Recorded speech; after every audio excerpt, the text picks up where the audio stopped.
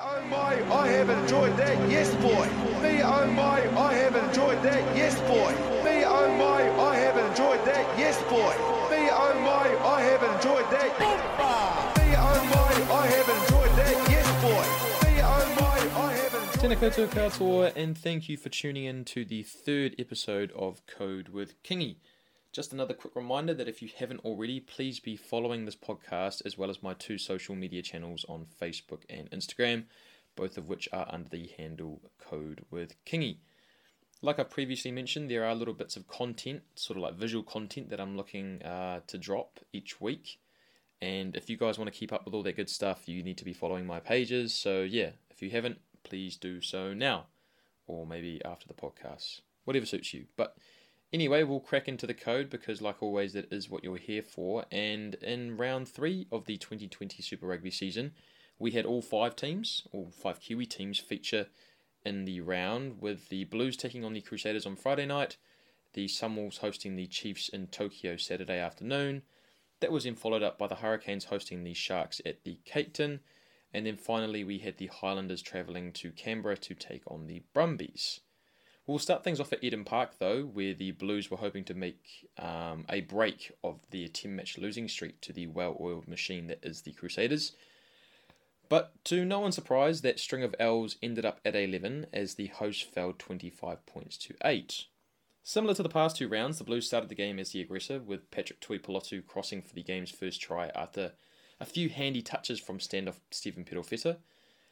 The first 5 collected his own chip and chase and forced his side inside the Crusaders' 22, where Perofeta then found his way back to his feet, fired a long ball out to wing Mark Talia, who then, put in a strong carry, and then sort of sending it back the other way through a set of hands, the ball fell into the skipper's hands, and he crossed over the chalk. Now, the Crusaders would strike back with a penalty and a try, with the latter coming courtesy of a Jack party in the back, business in the front Goodhue offload to George Hotlegs Bridge, which you could argue was almost as beautiful as the Taniwha's lid. David Havili would add 3 more points before the Oranges, bringing to an end a error-ridden first half for both sides. Now, replacement first 5 Harry Plummer got his team on the board first out of the sheds, but he would be upstaged by his opposite in the second half, with Richie Mo'unga scoring and assisting in both of the Red and Blacks' dots in the final 40. Both tries were scored before the 60-minute mark, leaving onlookers with a final quarter of play no different to what they had endured in the first half an hour beforehand. The Blues had ample opportunities to add to their tally, but their lack of attacking nous, particularly inside the 22, ended in turnover ball and cost them any chance of making the game interesting. It made for another frustrating view, as you couldn't really knock the Blues for effort, but there sort of comes a time when you have to say enough is enough, and it's been the same old problems that are getting in the way of any success. Among the biggest red flags for the home team was at line-out time and with the goal kicking, 2 pivotal areas which, as we've seen for the Canes, can be the difference maker by the final hooter. Scott Robertson won't be mad at having punched an away win though, although his side did miss twice as many tackles as the Blues and topped them in the penalties conceded. None of that really mattered though, as they did what they do 99% of the time, which is capitalising when it matters most, which came in Goodhue and Mo'unga's scores. Both were among the standouts for the victors, with contributions also coming from open-side Tom Christie, who again was outrageously good in the tackle count with a game-high 23. David Havili was also outstanding, throwing 2 wonderful offloads. Not quite as cool as Jack Goodhue's, but an offload, sort of a Sunnyball-esque, is cool. And Cullen Grace, the debutant in the starting role, finished with 3 line-out steals, 2 turnovers, and 19 chops. Now, for the Blues, number 8 Hoskins Sotutu was back to sort of his round 1 form. He was good in round 2, but obviously in round 3, I don't know, he sort of just had a similar game to how he had opened the season, while the lively Mark Talia put in a notable shift for the boys in blue. But unfortunately for those two, rugby is a team game, and until their teammates realise this, they may be in for a few more pats on the back while dealing with the sour taste of defeat. On now to Tokyo, where the Chiefs proved too much for the Sunny Wolves after toppling the Japanese outfit 43-17. Now, despite crossing the chalk first, the soon-to-be ex-super side were outgunned by the visitors with their 4 first-half tries, all of which received a touch of class from Bluff's favourite son Damian McKenzie in the build-up. Running the exact same double block play used against the Crusaders from a line-out last week, Solomon Alaimalo would cross for the visitors' first meat pie.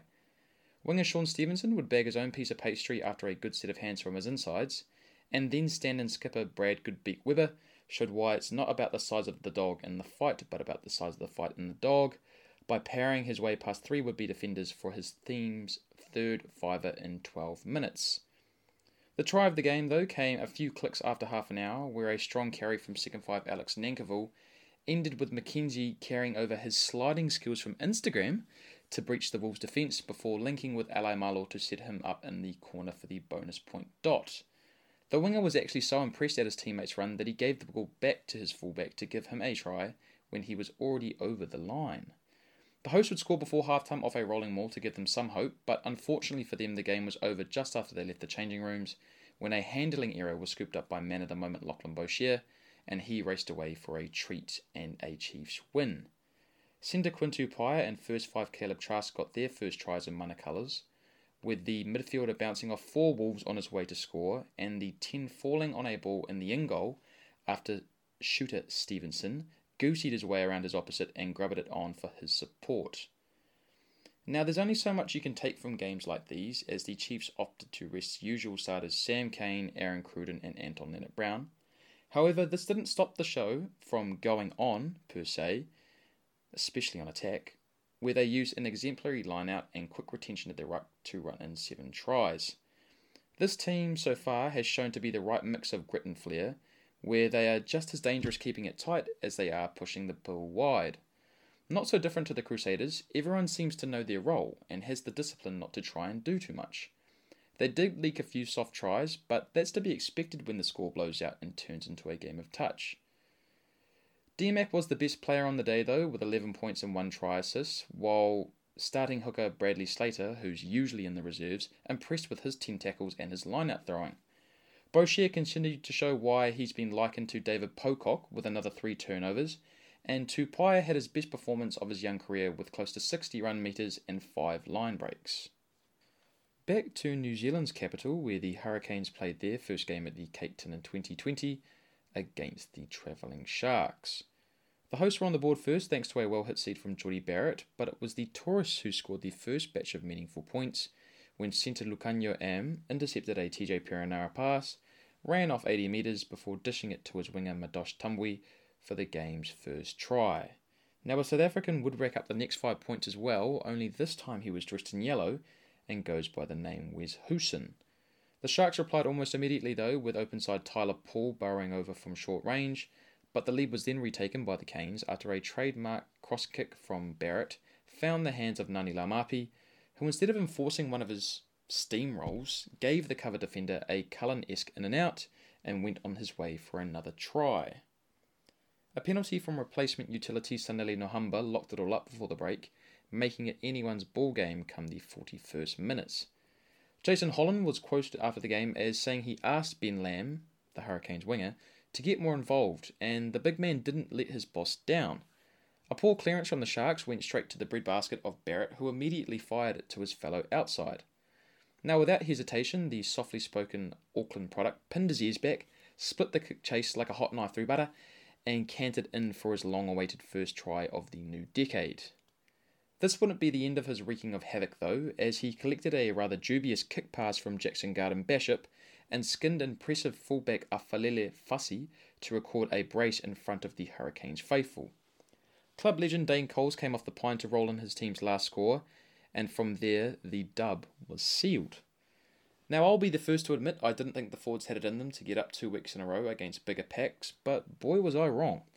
To my surprise, it was they who seemed to be the ones playing bully ball, and their domination of the breakdown, especially after half-time, signified a change in the demeanour of numbers 1 through 8. As I touched on last week, Asafu Moore and Isaiah Walker-Leawiti have brought a physical presence to the team, and it seems to have lifted those around them. The latter was also disruptive at the opposition's line-out ball, taking it away on 3 occasions. Now, Isaiah, if you are listening, I apologise for chewing your ear off in El Horno on the weekend, but please know that it only came from a place of love and my love for the Hurricanes, and that I probably had consumed one too many sangrias. Anyway, Lucy's Via Fafita and Gareth Evans got their hands dirty, while props Fraser Armstrong and Tyrell Lomax anchored one of the best scrummaging performances for the home team that I can remember. Among my favourites for the Canes this year, though, has been open side Duplessis Kirifi, who at only a tick over 180 centimetres has already banked 38 tackles and 7 turnovers. His hunger at the breakdown in previous weeks has found him pinged for maybe a few too many penalties, but on Saturday he was far more disciplined and just had the tahi whistle blow. As for the backs, Laumapi and Lamb were dynamic on offence, combining for 183 running metres and 5 line breaks, while Barrett was seemingly everywhere for his side and helped run the show for the growing in confidence Garden Bishop. Finally, we had the Highlanders travelling to the Australian capital to try and tame the undefeated Brumbies, where it took the visitors 83 minutes, along with some tenacity from skipper James Lynchies, to steal a 23-22 win at GIO Stadium. Second five Josh Ioane kicked the game's first points before the Stallions hooker Falau Fainga fell over the line from a line-out drive. 10 minutes would pass before any more points were scored, but again it was the Brumbies finding the end goal from yet another rolling maul. From the ensuing kickoff though, winger John Nareki charged down a clearance attempt to give his team 5, a play that would prove pivotal by the time the 80 minutes were up. Both sides would add threes before the close of the opening stanza, and with that the weather began to pack itself in. The Highlanders kicked another 3 only minutes into the second, but within 60 seconds of pushing their lead to 4, they found themselves down a man when winger Sio Tompkinson connected his shoulder close to Brumbies fullback Tom Banks's head. Australian fans and reporters took to social media outraged at the sinner only receiving a yellow, when in their eyes it was direct contact to the head and warranted a red. The Canberra-based franchise failed to punish the Kiwis though, whilst down to 14 in that 10 minutes, but would go on to score their third and complete a hat-trick for Whainga when they camped themselves inside the red zone and used a penalty kick for touch to set up another pushover from a line-out. Reserve halfback Ryan Lonergan added the extras, as well as kicking a penalty with 5 to go to give his side a 6-point buffer.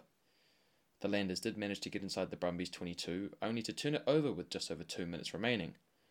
The hosts then tried to run out the clock with a series of pick-and-goes, but a timely pounce from the previously mentioned Lanchies won his side the ball back and a chance at their first win.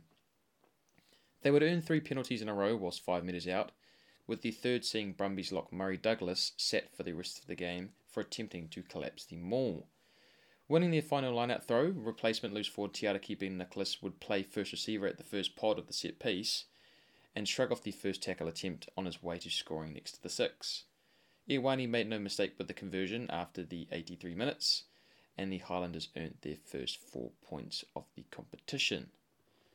The game was heavily dictated by the dewy conditions, making it hard for the visitors to play their typically wide game. This forced them into keeping the ball at close quarters, which would have been good for a side whose biggest work on from last week was getting go forward in the tight.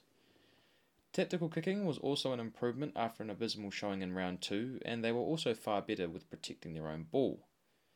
Now, I wouldn't say the Highlanders deserved to win this game, but to pull the rabbit out of the hat like they did showed a lot of heart, and at the end of the day, 4 points is 4 points.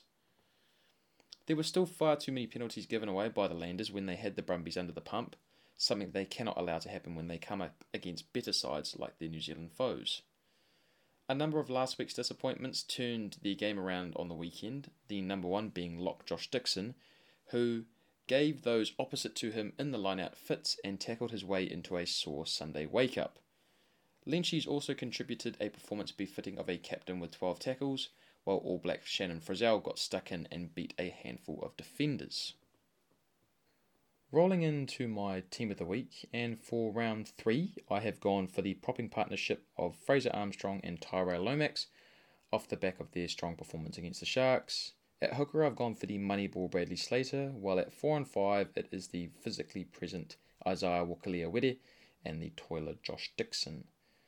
Manning the blind side of the scrum is the disruptive Cullen Grace, while on the opposite side I've gone for the breakdown Menace Duplessis Kirifi, and then manning the back is the big man who can seemingly do it all in Hoskins Tutu. At halfback, I've gone for Brad the Beak Webber, who again is somewhat ever present, While outside of him, I've gone for the dynamic Richie Mo'unga. And then outside of him, I've gone for the hissingest lid in New Zealand, which is Jack Goodhue. And then at centre is the young buck Quinn Tupaia. A strong second half from Ben Lamb gives him the nod on the left flank, and he is then teamed up with his right wing buddy at the Hurricanes, Wes Hooson. While at the back, I've given the nod for a second week in a row to the rocket boot, Geordie Barrett. Now, the bestest of the best of me was fullback Barrett, who finished his game with 13 points, 2 offloads and 48 running metres. Besides the data though, the fullback has noticeably been more hands-on in his last 2 outings, helping to shoulder the load at first receiver, on clearances, and attack, with first 5 Jackson Garden Bishop and halfback TJ Perenara. He's also been busy on defence, performing a try-saver for the second week in a row, and his touches with ball in hand put his teammates into space and over the line 3 times. Now, there was talk in the preseason of shifting Barrett to the 10 jersey, but I think it's obvious to see now that his future is at the back. He's been mucked around in the past across the back line, and as a result his form has suffered. There's really no need to move him closer to the breakdown, as he has shown he can still have an influence on the game at 15, and to me this will only ever grow if you give him consistent game time at the 1 position. Finishing off my show as always with my shower thought for the week, and for this episode, this peeve of mine has been influenced by the Brumbies Highlanders game, to which we saw 3 tries come from a rolling maul. Now, I've never been a fan of this tactic because when you think about it, it contradicts the rules of obstruction. Like how is it that you're allowed to form a wall of blockers in one fashion from, a dead ball with a line-out throw, but you're not allowed to run around with your own teammate in front of you obstructing defenders from getting to you because, they're basically the same thing.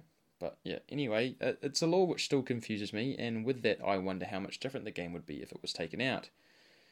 There would still be the need for tall timber because, the taller your jumpers are, the better it is for your line-out, and teams are still having to stand 10 metres back from the line-out, so the only difference would be obstruction as a whole would be a punishable offence. But yeah, as always though, these are just my thoughts, and I'd love to get to know what you guys think, so if you have no patience and aren't willing to wait till Thursday when I chuck up the shower thought on Facebook and Instagram, please just, flick me a message and we can have a bit of a yarn about it. Anyway, that's a wrap for this week's episode, and I hope you've taken something out of it. Enjoy the rest of your week, and make sure to be back here on Monday, or maybe Tuesday, depending on how my life's going, to get your next fix of slightly above average footy chat. Hi there, ra.